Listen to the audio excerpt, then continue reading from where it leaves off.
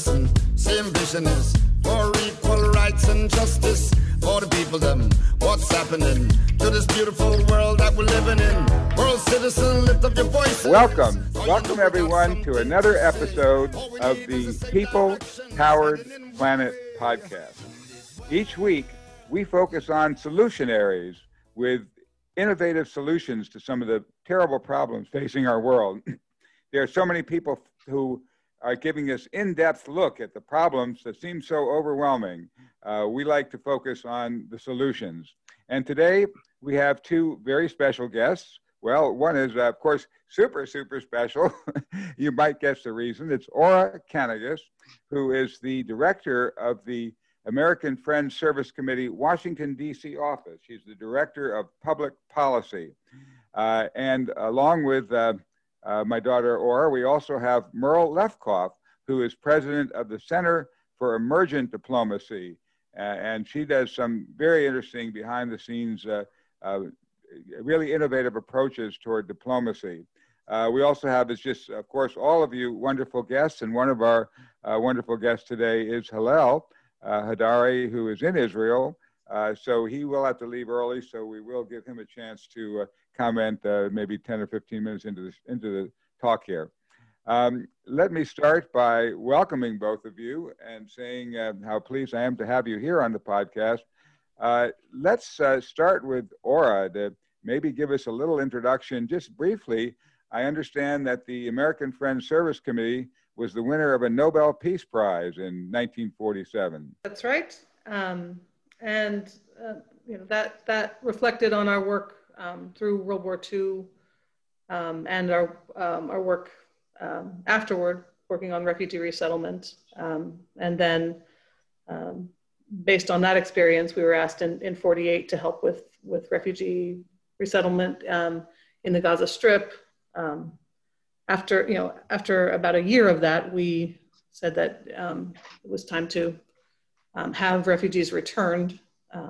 That was our principle globally about refugees. They should have the right of return, and handed over operations to the United Nations Relief Works Agency, which, as you know, continues today to administer programs for refugees who have not been returned. So since 48, AFSC has worked with Palestinians, with Israelis, and with the international community to realize a just and lasting peace between Palestinians and Israelis. In the US, AFSC supports efforts to change government policies and corporate and institutional practices that support inequality, the Israeli occupation, and denial of refugees' rights. And in the region, AFSC challenges the fragmentation of Palestinian society and the militarization of Israeli society to support the implementation of international humanitarian and human rights law. We work on promoting calls for full equality between Palestinians and Israelis and security for everyone. And so that's a little bit about what AFSC does. That seems to be a crucial thing to develop our common security. Let me let Merle just briefly jump in with an introduction to how the Center for Emergent Diplomacy is involved in the Middle East.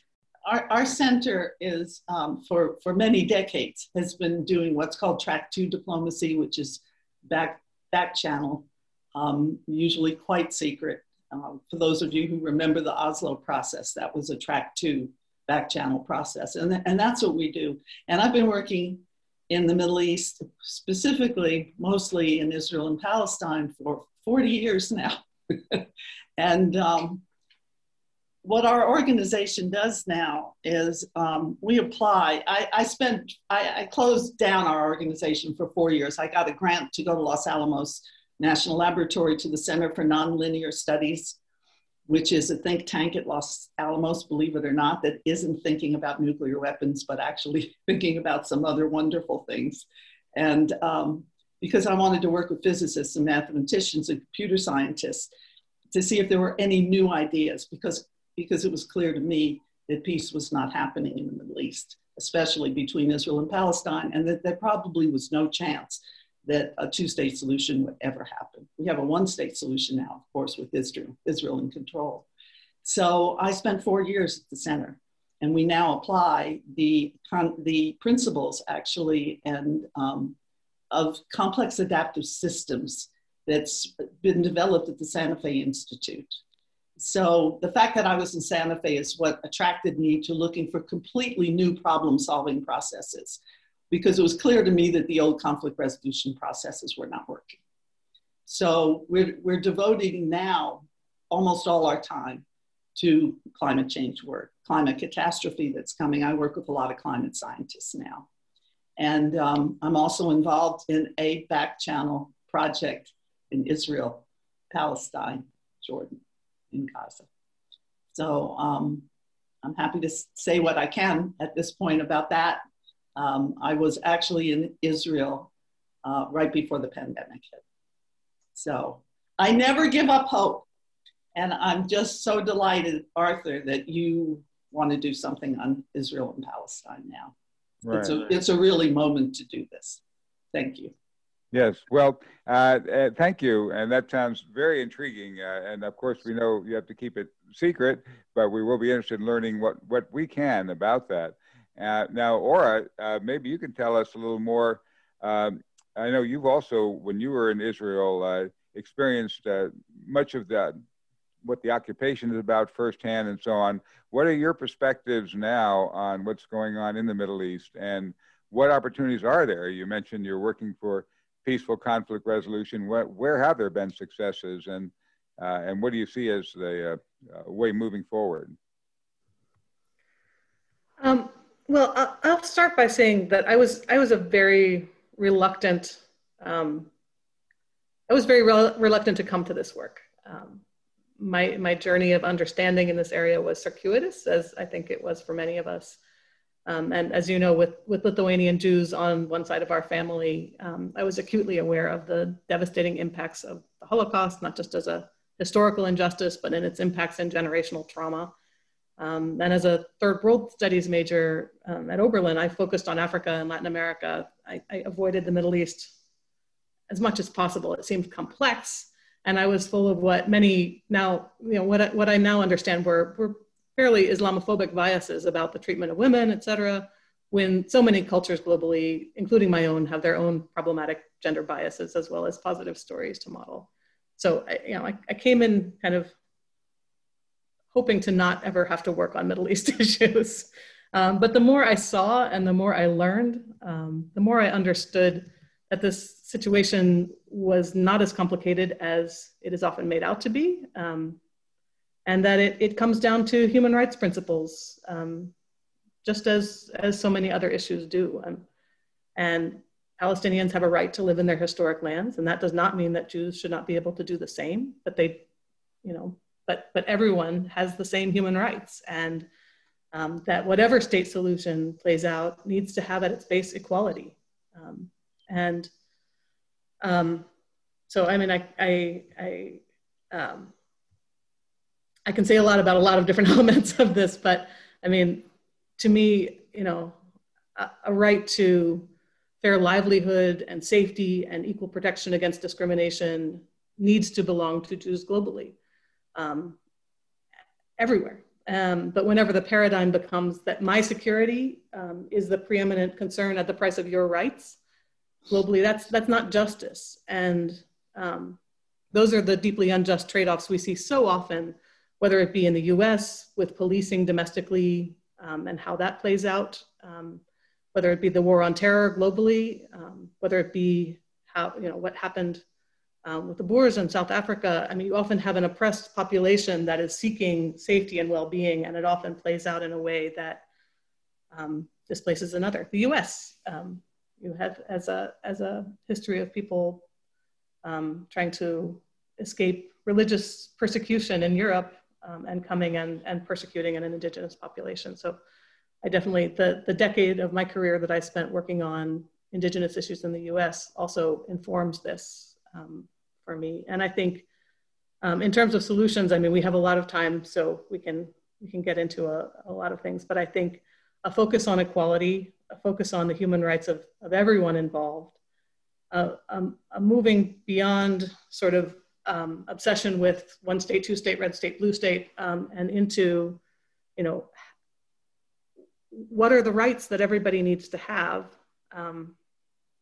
And I think like the work of anti-racism, there's a perpetual process here that's not an event or arrival and requires a lot of self-examination and questioning the stories we're told about ourselves and our families and our communities, and kind of stepping beyond a knee-jerk defensiveness. You know, in the US, it's often like, my family never had slaves, or I came from a poor family and I never had any white privilege, or oh, so we should abandon our houses now and give them to Native Americans.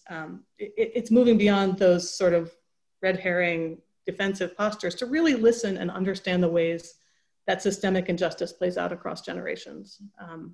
So I think the solution lies in some of that return to human rights principles, and certainly in addressing the $3.8 billion a year that the US provides to Israel in ways that there haven't been any forms of accountability. So it's been highly militarizing Israeli society, and a lot of effort to, you know, to equate any challenging of Israeli policies with anti-Semitism, which is, I think, an incredibly dangerous trend that has had a lot of money behind it in the US.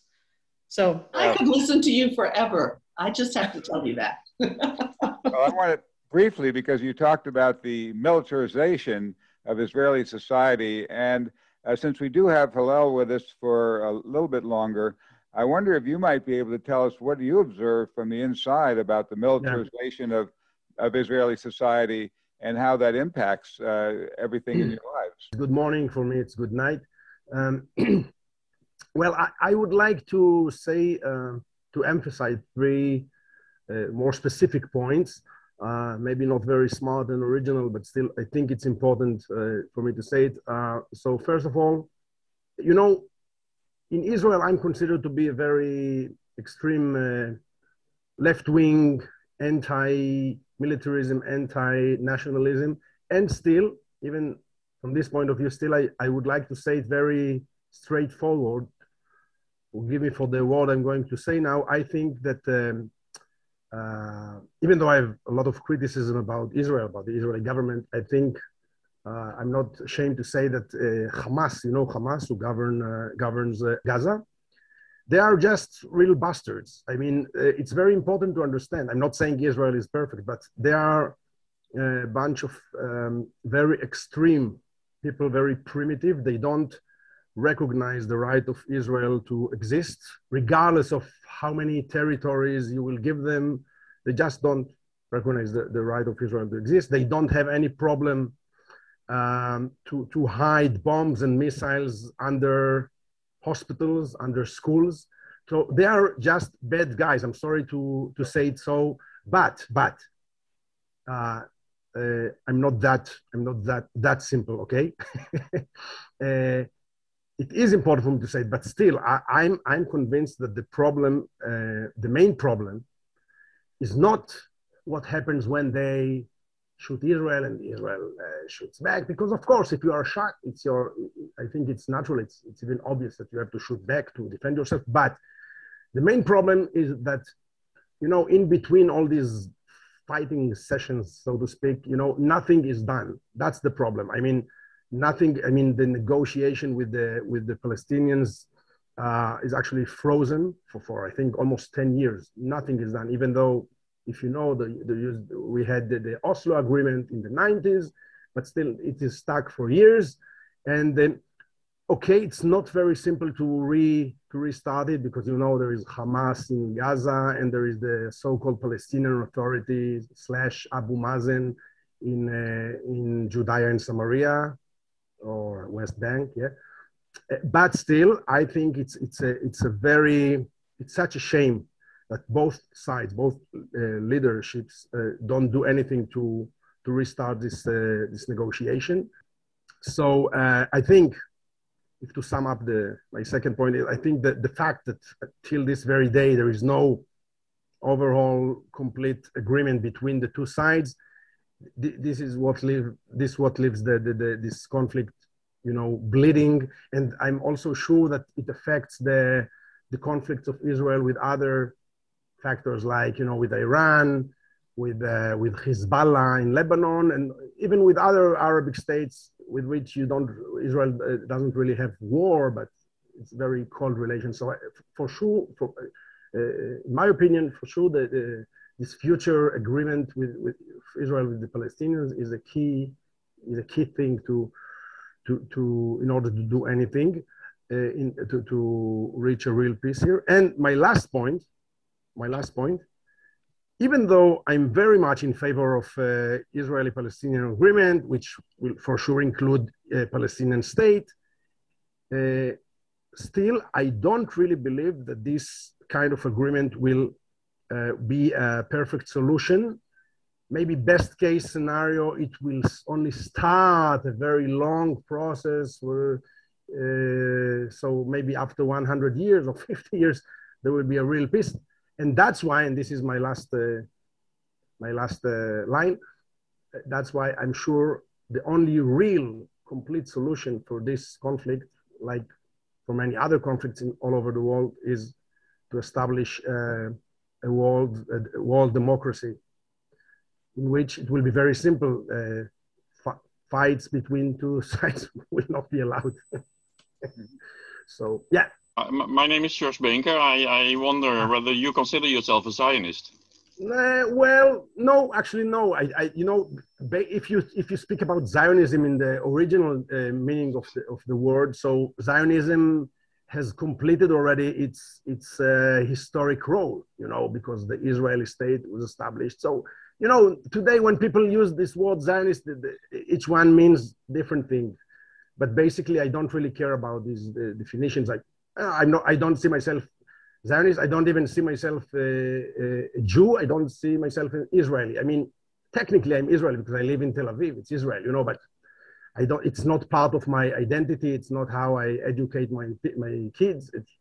I don't feel, I don't care about all these things. Yeah, but I think I do like the important point you raised and which is really central to our work here. And that is that once you do have once we can create a global democracy inside a country like the US, you can have Palestinians, Israelis, you can have all your differences and disagreements, but you're not fighting wars with each other, killing each other. You're finding courts and other ways of interactively resolving problems and getting to connect across the borders that divide us. And so I do think in the long term, I appreciate your vision and being part of this. I'd like to maybe take that as a jumping off point to ask Merle, because you talked about the crucialness of trying to negotiate some agreements. How do you negotiate agreements in a situation with such power disparities where, where one group feels they're occupied and just how do you do that? How do you see the backdoor channels working to create communication across such sharp divides? The asymmetry of power, I'm glad you mentioned that. Thank you for giving me a chance to say something, is one of the critical problems here. The Palestinians have no power. And also I was interested in the leadership question that came up, which is absolutely true. There's no leadership on either side right now. There's no way to negotiate until Netanyahu is gone, until the PAI that cleans up their act. At any rate, let me tell you where we're going now, because this has to do with the idea of world citizenship. We are destroying the biosphere at the present time.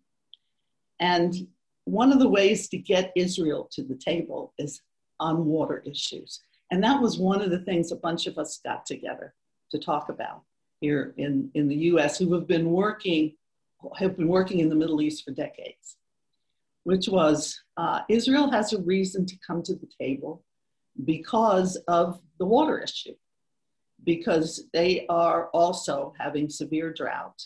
Israel has a national water pipeline that makes sure that everybody in Israel gets water, but that doesn't happen in Gaza or in the occupied territories. So, but one of the problems as a result of this inability to share, I don't understand this because Israelis are so smart. not understanding that it's in their interest that everybody has enough water. There's a lot of wastewater, a lot of, please excuse my language, a lot of shit coming over the border from the occupied territories in the West Bank, from Gaza. And so this is an increasing problem for Israel. Now, this sounds very small, but this is part of the larger water issue. So at this moment in time, when more and more people are becoming focused on the calamities that are coming with climate destruction that have already begun and are going to hit the Middle East and already is beginning to, harder than just about anywhere in the world. Sorry, my light just fell down again. Harder than any place in the world except perhaps the Arctic, where I spent some time in the last 2 years also, where the ice is melting. I mean, that's the place where it's happening the fastest. But we see this as an opportunity for some back channel work, for some back channel negotiations. So we have started a project that came to a halt, but it looks promising. Everybody is at the table. And it's all about wastewater to begin with, and then getting into the larger water issue. Water is life all over the planet. And we're just desperate for a way in now with the leadership absent on all sides. I truly believe that the two-state solution has been dead for 20 years now, and it's a distraction about what really needs to be done. And I'm not sure anything can be done until Netanyahu is gone, frankly, but we're trying, and it's a very back channel, but it's also non-threatening.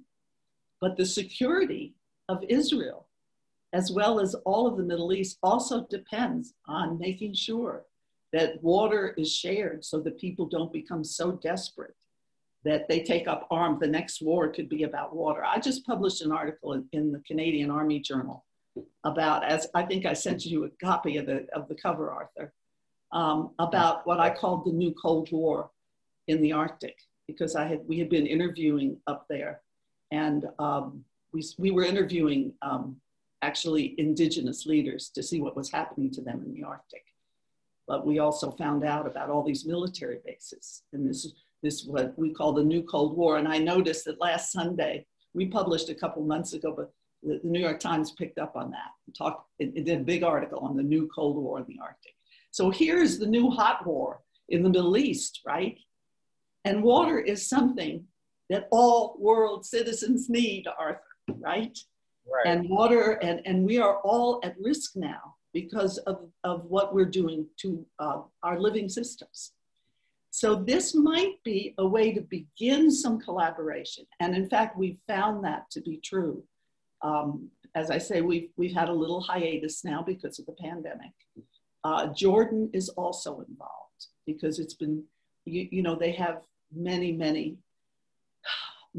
Syrian refugees there. Jordan is also in a lot of trouble where water is concerned. So Jordan has been brought into these negotiations as well. I just want to briefly thank you for that, Merle, and share my screen to show you. You've just been mentioning that water is central to the environment, but cooperation restoring hope in the Middle East. This is Echo Peace. And they talk about the border conflicts, Jordan River devastation, and the people, how water is key to that issue. So I think you're on to a really important topic there. So let me go back to, Ora and ask for her comments on the question of, you know, that Hillel raised about the bitterness that's going on and how you see moving forward across the great divides. I want to just go back and talk about water for a moment because, as you're probably very familiar, Merle, 96% of Gaza's water supply isn't fit for human consumption. Right. And that situation is compounded and in part caused by repeated Israeli military attacks on Gaza that have damaged or destroyed key water and sanitation infrastructure. I've seen firsthand that in multiple visits over the last 10 years. And the blockade has barred the repair and replacement of this infrastructure as key materials are prohibited by Israel from entering Gaza.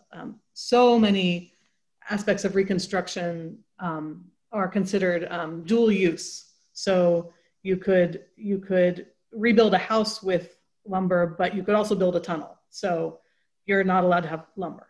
Right. So the blockade of Gaza is so severe, and the life is just impossible. I mean, you have the Israeli military bombed Gaza's only power plant, and in 2006, and today it still can't function at full capacity, and Gazans have access to electricity for less than 8 hours a day on a rolling basis. When I was there last, it was 4 hours a day. And you never know when it's going to come. So if it comes on at 4 a.m, you quickly, do laundry and do everything that you possibly need in the middle of the night.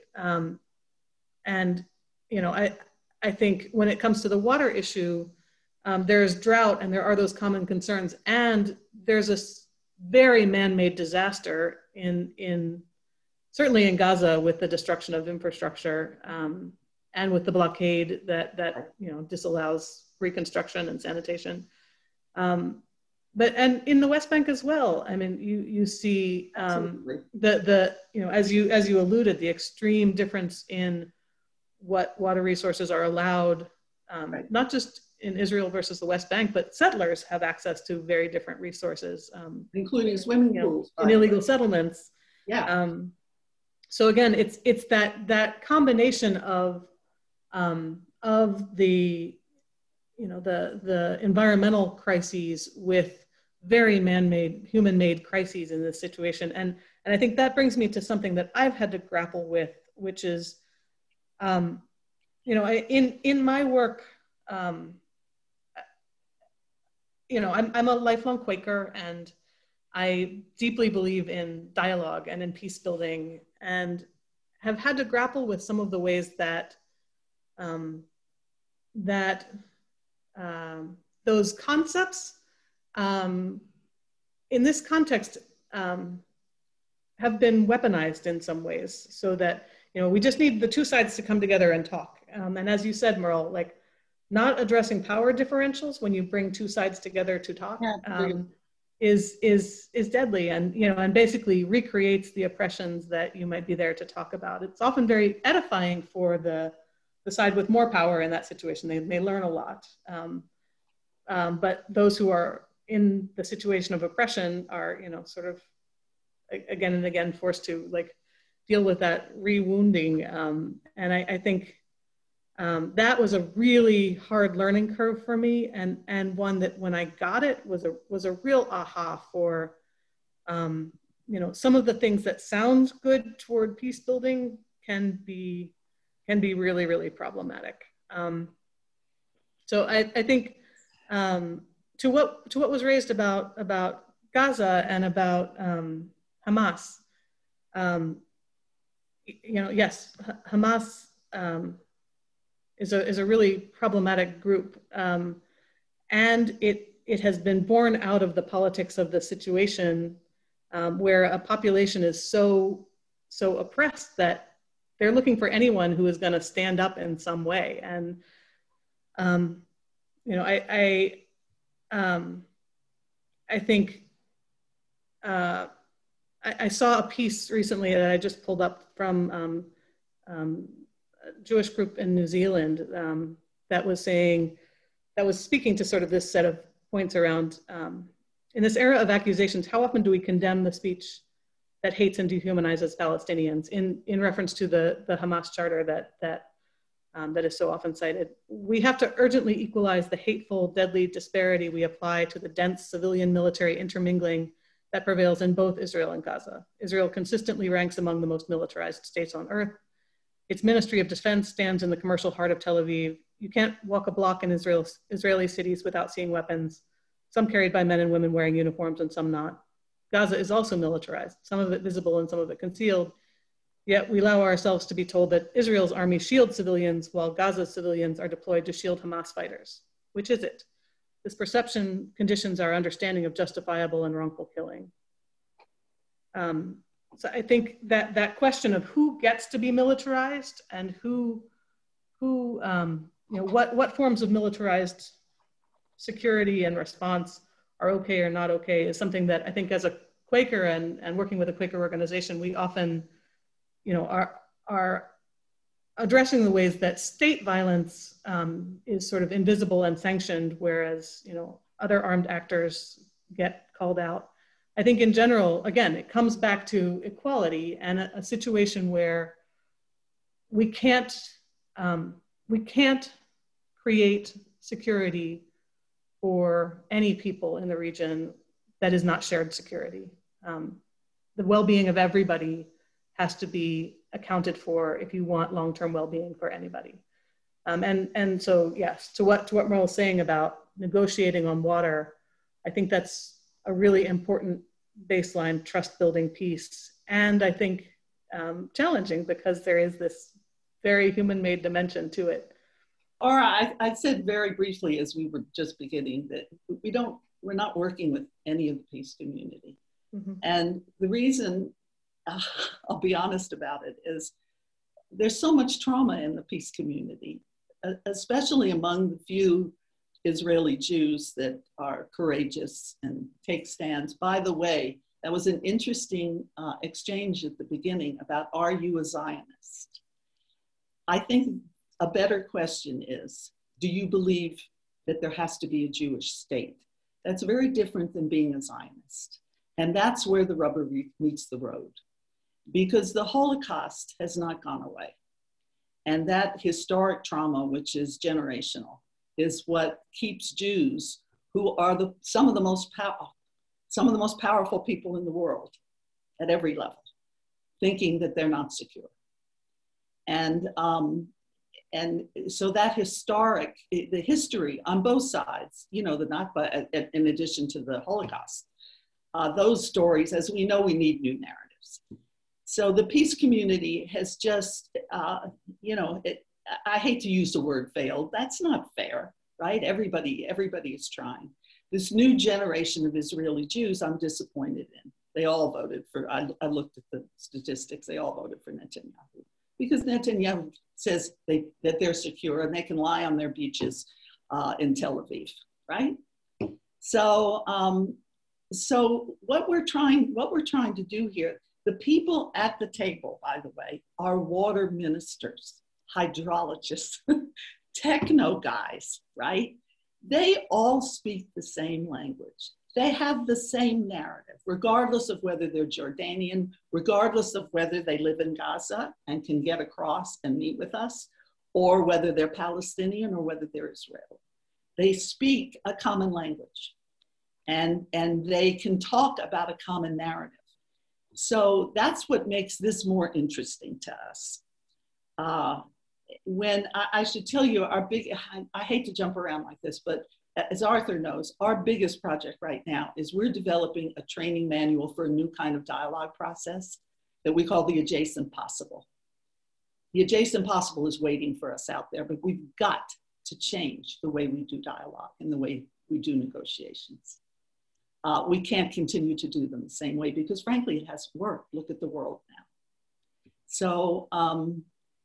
So, this may seem very kind of small, but we think that with moving forward and getting some case studies and some interesting stuff out of this, we can talk about a different way of approaching this problem, because the peace community has not been able to solve the problem. And we believe the solutions are there. We just haven't gone into a different kind of dialogue process in order to reach those solutions. Also, I have also been in dialogue on nuclear disarmament. You know this, Arthur, as well, with Iranians, with North Koreans, by the way, with Israelis, one Israeli delegate who wrote a book called The Best Kept Secret in the World, terrific book on the nuclear program in Israel. And Israel does not today still admit that it has a nuclear program because it doesn't want to join any treaties. So it's not involved in any treaties. This is so complex on so many levels, but it all comes down to security and feeling secure. And so if we can't feel secure about water, right? And then the rest of it is in a way meaningless, and global climate catastrophe is upon us very, very quickly, according to the climate scientists that I work with now, and the Middle East especially hard hit. So we're coming in a different direction with, frankly, a different dialogue process, which we've begun to describe to some extent. We're writing a manual now. I also teach in Canada at the University of Ottawa. So we're writing a training manual to train facilitators in a new kind of dialogue process that we call the adjacent possible, how to reach for those solutions, not to keep doing the same thing over and over again and expecting a different result, right? Because that, as we know, is the definition of insanity. Mm-hmm. So the horror that's going on over there, and in so many places in the world also, is you just detailed some of that so beautifully. It is Israel. You know, they'll talk about the missiles that the Gazans send over, that Hamas sends over. The asymmetry, I think, is what's driving this toward its ultimate conclusion, which is that there's going to continue to be one Jewish Israeli state. And what are Palestinians supposed to do? What are they supposed to do now? The PA is not helping. There's no leadership there either. There was some leadership. I was involved in negotiating. That's how long I've been going when we were negotiating with the PLO. So there was leadership at one point, and there was hope at one point. And now there's just stagnation, as you said so well. But I think the younger generation is where there is something really interesting going on. I think. I hope so. I haven't seen it, so I hope you're right. The American Jew, let me say something about the young American Jews. I mean, one of the things we never talk about is you want to end the militarization in the war? Stop funding it. Stop funding with $3.8 billion, right? It's the biggest foreign funding that we do. $3.8 billion so that this conflict can continue. But young American Jews at universities are being very courageous because it takes a lot of courage to say anything against the Israeli government. Because as you said earlier, Ara, you're accused of anti-Semitism. You wouldn't believe some of the hate mail I get as a self-hating Jew. That's what people call me all the time. And I'm trying to make right peace there with you. Yeah. So anyway, all right. So we're trying something completely different. Let's just put it that way. What you were pointing out, Merle, about Jews in the U.S., I think groups like Jewish Voice for Peace are an amazing, sort of stepping into the framings that have been used to shut down debate, shut down discussion. And I think, you talked about the Israeli peace movement. Look up my colleague, Sahar Vardi. She is incredible and will give you some hope. She also lives an incredibly difficult life because of her resistance. But and in Palestine, I think one of the pieces of work that we do in Palestine is on Palestinian cohesion and building connections between Palestinians in Gaza, in the West Bank, and in what they call 48 Palestinians in Israel. Are you talking to the new Palestinian party that has what, four seats in the Knesset now? We're not involved in the politics side of things, but in terms of some of the people involved, they are the kinds of people who are, again, working on Palestinian cohesion. And I think the Fatah Hamas parties have basically been built to kind of keep things in place and keep people suppressed. And it's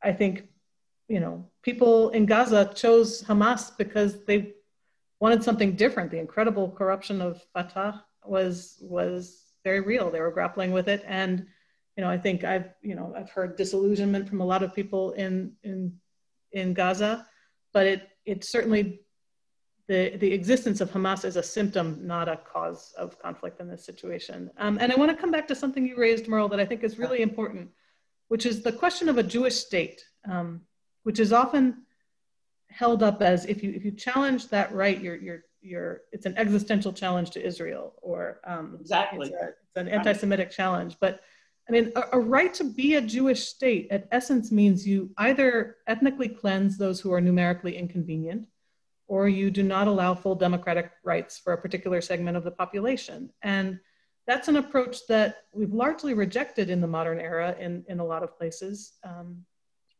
But you know, it's implied that opposing this approach is somehow anti-Jewish, which couldn't be further from the truth, because Jews themselves have been victims of this global game of disappearing inconvenient populations in myriad ways, beyond the horror of the Holocaust. I mean, the pogroms that long predated that horror, the discrimination that persists in many places today, that impacts so many other communities. So a right to Jewish life and practice is consistent with universal human rights and absolutely something that must be protected. But a right to a Jewish state in a land with a multitude of cultural and religious groups that are historically connected and currently present is a different matter. And I would say the same about an Islamic state or a Christian state or a state otherwise designated as primarily connected to and accountable to only one culture, race, religion, et cetera. It's not consistent with human rights.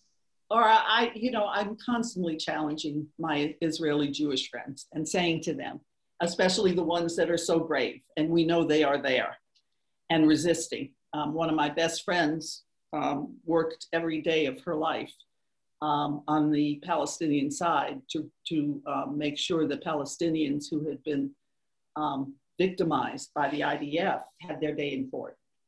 And she's Jewish and Israeli. But when I asked her, I said, why can't there, I said, how do you have a Jewish state and have a democratic state at the same time, right? That seems to me a contradiction in terms. You can't have a theocracy and a democracy at the same time. And that's where, as I said, the rubber meets the road. The Jews have to have their own state. And even if you're a Zionist, I consider myself a Zionist because I believe, as what you said, that the Jews have a right to practice their religion and they have a right to be Jews. But do they have the right to have a theocratic state that puts a large percentage of their population in the kind of apartheid situation that we have? I worked I worked both in Northern Ireland, by the way, and I see some intersections here. And I also worked in South Africa right before the end of apartheid. And so all of these experiences are connected for me. And for one reason, I was asking you about this new thing among Palestinian citizens of Israel who are now kind of getting, for the first time ever, I believe, getting interested in the political system as a way in to get more of their just basic needs met in the territories and in Gaza. Yeah. It hasn't had, that's something brand new. We're watching that very closely. And in Northern Ireland, you know, once the IRA got involved in the political process, that's when we knew that this Good Friday Agreement was going to hold. That's when we knew it would happen. Well, and so, yeah, anyway, it's so complex and there's so much to talk about. Sorry. No, it's terrific. And I think the common thread you both had is so crucial that we need to, that to try to gain security and protection for your rights as Jewish people, as any people, by militarization and trying to destroy the other, just keeps coming back and back and back. And the U.S., again, the most powerful nation in the world with bases all over the world, is one of the most scared countries. And then we threaten nuclear destruction of the planet, you know, growing out of those fears. So I think it's so crucial that we start finding this common security and how we break through. And so I'm so grateful to both of you. I'd like to turn it over to questions. I know we have a lot. And so Melanie, take it. All right, boy, what an interesting discussion. Thank you for this great back and forth. It was beautiful, fantastic, so informative. Yes, we'd like to go to questions. Our first question we have is from Fried. Fried, go right ahead and ask your question. I am interested in solutions, so I always look for solutions. And there is a wonderful solution for Palestine since 2002. And it comes from RAND Corporation, which is normally not such a good place. But here they have done a marvelous job to ask who has an idea for to make Palestine a viable state. And there was an American urban architecture bureau, Sussman Architects, who came up with a project, The Ark. I don't know if you ever heard about that. And the idea is that Gaza would be connected via a high-speed train to West Bank. And for this, in this would first become connected as a state. It would connect all the important cities in Palestine. And it would keep the old cities aside, but in a connection via, I show another one. This is the old city at the outside of the train line, the high-speed line, and then the city would be built towards the new train station outside of the city, and then all the needed housing would be possible. It's a project of about 9 billion, and it would give work for hundreds of thousands of people per year. And what the good thing would be that it would build and not, so the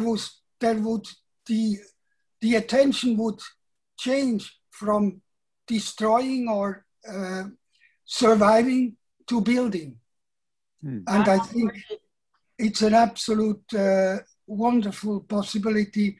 And you can see at the website, rand.org/Palestine, the whole project explained in 7 minutes, and if you want longer, for 30 minutes. Great, thank you, Fareed. Thank you for that educational information, and very interesting, very interesting. Great, we have another, okay, so yours would like to make a comment or a question. It's yours, if you could go right ahead, please. I did a PhD, compressed PhD in peace and conflict resolution, and I learned about one-sided stories, or single stories as they call them. So on the previous intervention by Fareed, I wonder whether he is informed about the airport in Gaza being funded by European communities, then built by the Israelis, earning money, and then being bombed by the Israeli military. So whatever you would suggest, make sure it can't be bombed by the Israelis, because I feel this story needs a little bit background information. Merle, I'm happy you share concerns about water. It's vital. I'm a nutritionist, so I know water comes before food. But how would you feel water shortage ranks among challenges for Palestinians, like expelled from their housing continuously since 1948, incarceration with a trial, violence by military, racist laws, and many other human rights violations? You can't do without water, but how do you feel the other challenges for Palestinians? They're terrible. It's a collection of all the human rights abuses, in a way, that we talk about all over the world, and they're all happening here in one place. Truly, they are. But we can't stop that as we continue to support this with American money. We can't. You want to stop that part of it? Then make sure there's some kind of uprising that stops $3.8 billion going to the Israeli military. Seriously. It is our biggest foreign gift in America. So people have been trying to stop to stop the settlements, to stop this Israeli project for decades and decades. So the fact, I consider that the climate catastrophe that's happening now provides something new. a new opening to think about this. And I want to get back to the Ark. I have a whole file on the Ark when it came out. I was so excited about this because it seemed to me that it was somebody else going out of the box and thinking beyond the human rights issues that everybody in the world is working on, including the United Nations. You know this, and haven't been able to do anything except extend the rhetoric over and over and over again. The Ark is a visionary project about infrastructure, and about infrastructure that collectively can bring people together in a new way. And it also didn't go anywhere except in the back of my mind. I remember there was a Palestinian, maybe a Palestinian American, who was quite wealthy, a multimillionaire, who went into the territories and started building a new town based on the Ark principles. I'm wondering if do you know about that? Rawabi. Yeah, I forgot all about that. Has anything happened with that? Because I think yes, I have pictures of it. Okay, all right. So I love this idea, and if we let go of going after the human rights issues, this will be a tragedy for the Palestinians and for human rights all over the world. This, however, is not what we have chosen to work on, because we are looking for new ideas, new visions, new narratives that could perhaps can intervene in this impasse. It is a complete and total impasse. So do I think water is more important than the human rights issues? No, they're all the same. They're all connected for me. We need all of these things to be human beings on this planet. But where are the new ideas, what we call the adjacent possibles? That's a complex systems term, by the way.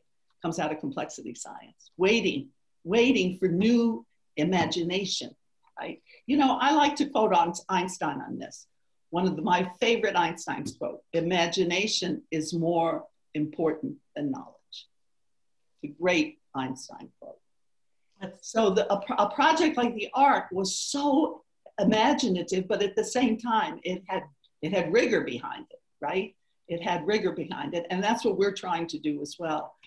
Any ideas for solutions now, I think, are worth trying at this time of impasse. But if you really want to stop it, I'm a big believer in social movements, by the way. I'm from the South, so I lived through the civil rights movement. And now we have Black Lives Matter, which is making change every day.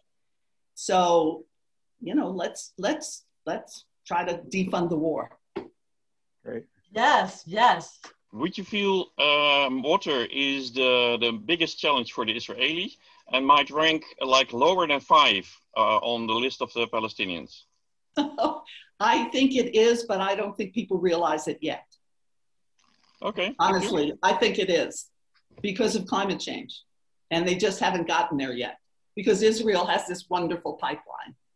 But if that pipeline doesn't have water in it that's coming from the north, it doesn't matter how good the pipeline is. Thank you, Merle. And we have a short time for a super quick question. First from Tom, if you'd like to go ahead, Tom. It's not really a question, just in reading the comments, I put a really long comment in there, and in reading other people's comments, there seems to be the general consensus that, number one, the Judaic religion is a religion. Zionism was created in the late 1800s as a political movement with real goals that were okay then. But the state of Israel has violated or not complied with nearly every resolution that the United Nations has put on them since 1948 when they became a state. And I believe that our world is crossing that threshold from the age of Pisces into the age of Aquarius.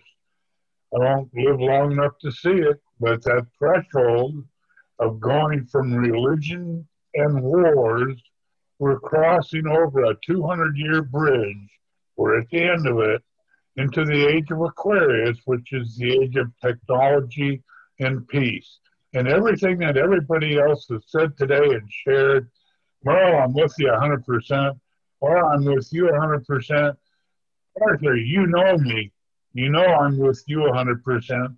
That I'm an optimist. I'm not hoping.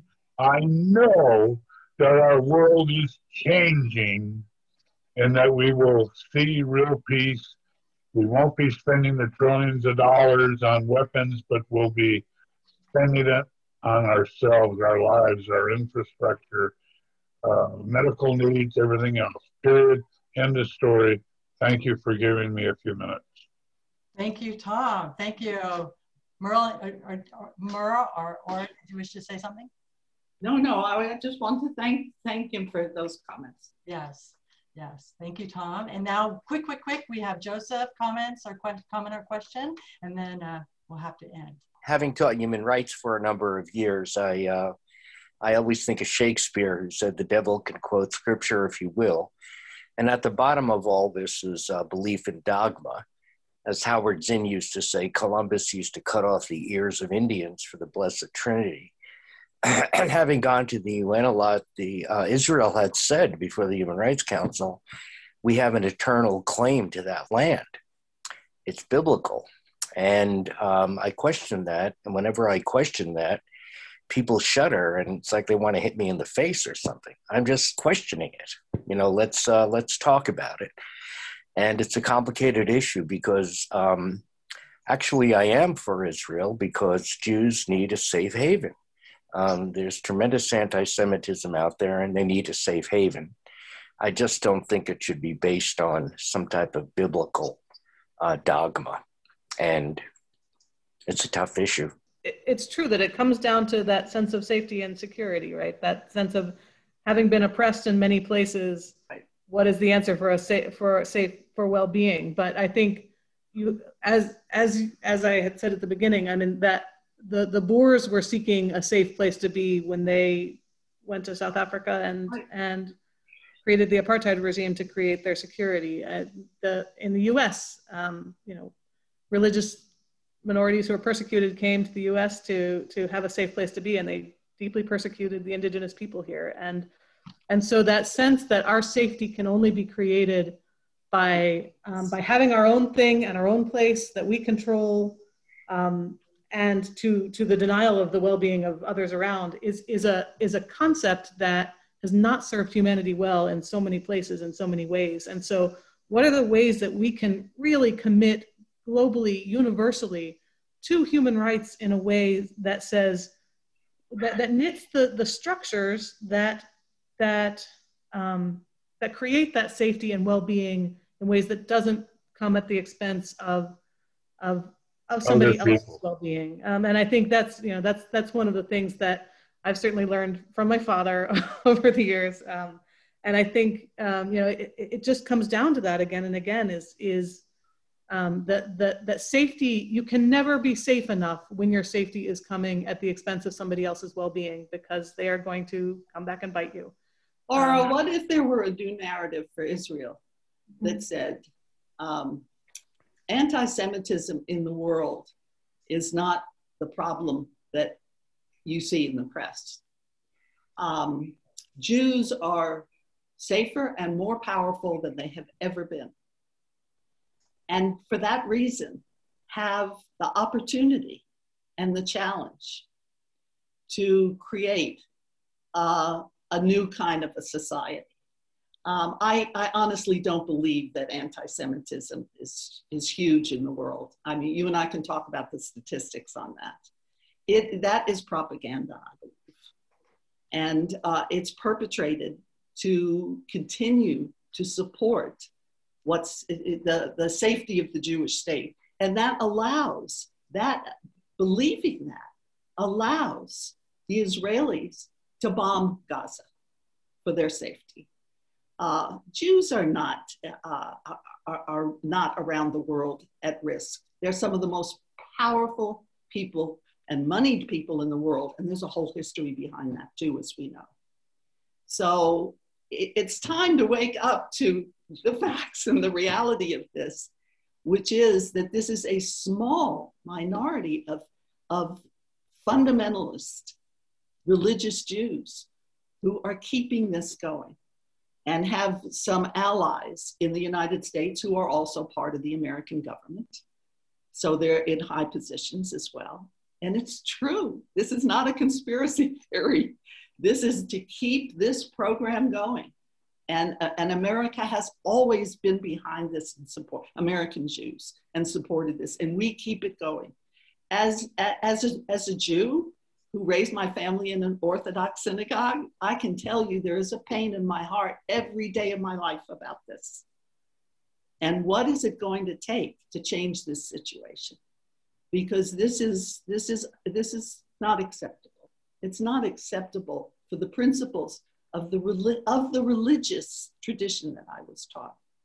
I teach in a Buddhist Zen seminary now. I should mention that as well. So anyway, so I challenge that part of the narrative, that somehow Jews are not safe. I think they're safer than they've ever been, and luckier than they've ever been, and more privileged than they've ever been. So I want to say thank you. Yes, thank you, Merle. Thank you, thank you, Ora. My goodness, this is a tough discussion, and I really appreciate everyone being very kind to each other and listening, and this has been phenomenal. So thank you for this, and I will send it back to Arthur. Arthur, take it away. Well, thank you so much. This has been really a fascinating discussion. I wish we could go on for hours, but I know many people have to move on to other things. I want to just thank both of you so much for joining us. I know it's a very busy time for both of you.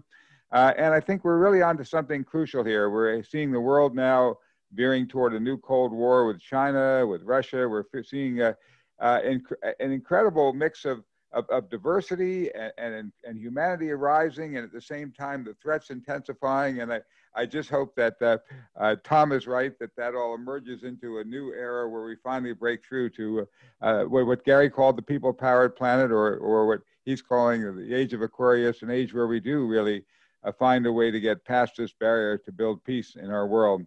I hope everyone will come back on June 9th, when we'll have Joanne Dufour, who is talking about nuclear weapons nowadays, what you can know and do. And she's talked about how recent actions have sharply increased the danger of nuclear war. You know, we kind of think that was something in the past where people were growing up with that constant fear, but it really is becoming overwhelmingly dangerous at this point. And she's talking about the evolution of the science that led to nuclear weapons, and how weapons, anyway, the whole thing about how we can move that to the power of nonviolent resistance. So this will be very important. And then the week beyond that, we're having World Beyond War. So do come every week. And I will now, at same time, and I will now also, by the way, invite everyone to come, if you haven't yet seen the film or signed up on our website, to go to theworldismycountry.com. Let all your friends know that they can now get tickets to watch our movie right there online, and that this is a way that we can come together to do what's been talked about to help evolve this future we all want to live in. So Merle and Ora, last comments, and tell us how we get in touch and follow up with both of you. My last comment is that, having been at Los Alamos for so long as a guest scientist, that Los Alamos National Laboratory is building the next generation of nuclear weapons. Maybe you'll join us next week if we talk about that. I can't do. But thank you, Arthur. But I will be listening, and it's really important issue. Ora, thank you. I'm just so thrilled about meeting Ora, and how wonderful to hear her take on all of this. And I hope to continue our discussion. I just wanted to say that. And thank you to everybody who taps in and has some wonderful comments. I'm saving the chat. Arthur, thank you so much. Yes, in Melanie too. Melanie, her website, emergentdiplomacy.org. So Ora, how do we get in touch with you and follow up what AFSC is doing? I welcome the discussion. I know it is an emotional one for many, and I know that it's difficult to get a basis on facts in a situation where news sources can be so different. But I think, again, returning to that foundation of human rights and everybody having a right to security and well-being, and what does that look like in a non-militarized context is really important for us all to be thinking about and focused on. So, and I'm a few minutes late for a congressional meeting, so I'm gonna hop off and move on. Well, thank you, everyone, and join us next week for another episode of the People Powered Planet podcast. World citizen, lift up your voices. Oh, you know we got something to say. All we need is the same directions, heading in one way.